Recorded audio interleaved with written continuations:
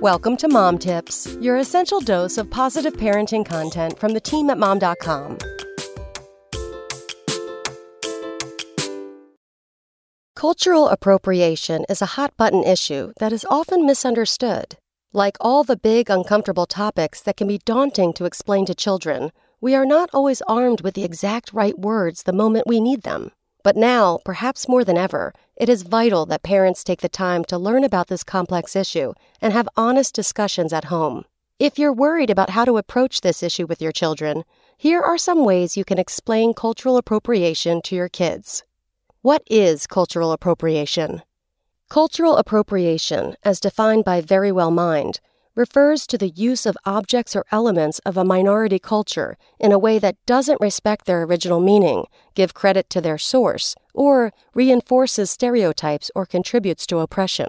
African Americans, Asian Americans, Native Americans, and Hispanic Americans are the ethnic groups most commonly impacted by cultural appropriation in the United States.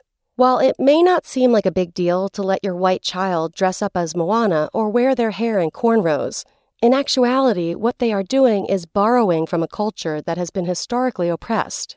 Though cultural appropriation as a concept might seem straightforward, oftentimes in practice it can be more confusing. There are many ways in which society appropriates traits from minority cultures and perpetuates harmful stereotypes, often without realizing it. Common examples of cultural appropriation include ethnic holidays, costumes, or hairstyles and fashion. When faced with an instance of cultural appropriation, here's how you can begin to navigate that conversation with your child. 1. First, ask them why this is important to them.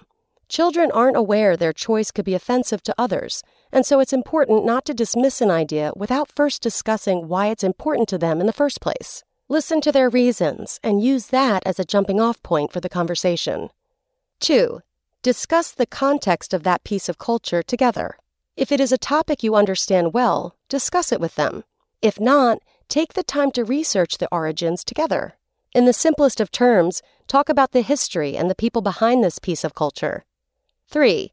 Explain how other cultures are treated differently. Children learn early on that while everyone should be treated the same, this is sadly not the case. Treating others with kindness and respect extends to honoring their cultures. 4. Offer alternative suggestions. Now that you've laid the groundwork and emphasized the importance of respecting other cultures, offer alternative suggestions for them to consider. 5. Treat this as an opportunity for growth.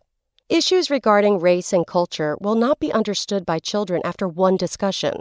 Even as adults, most of us still have a lot we will continue to learn in time. The important thing is that you lead by example and continue to be open to growth yourself. Come back tomorrow for more Mom Tips. Spoken Layer.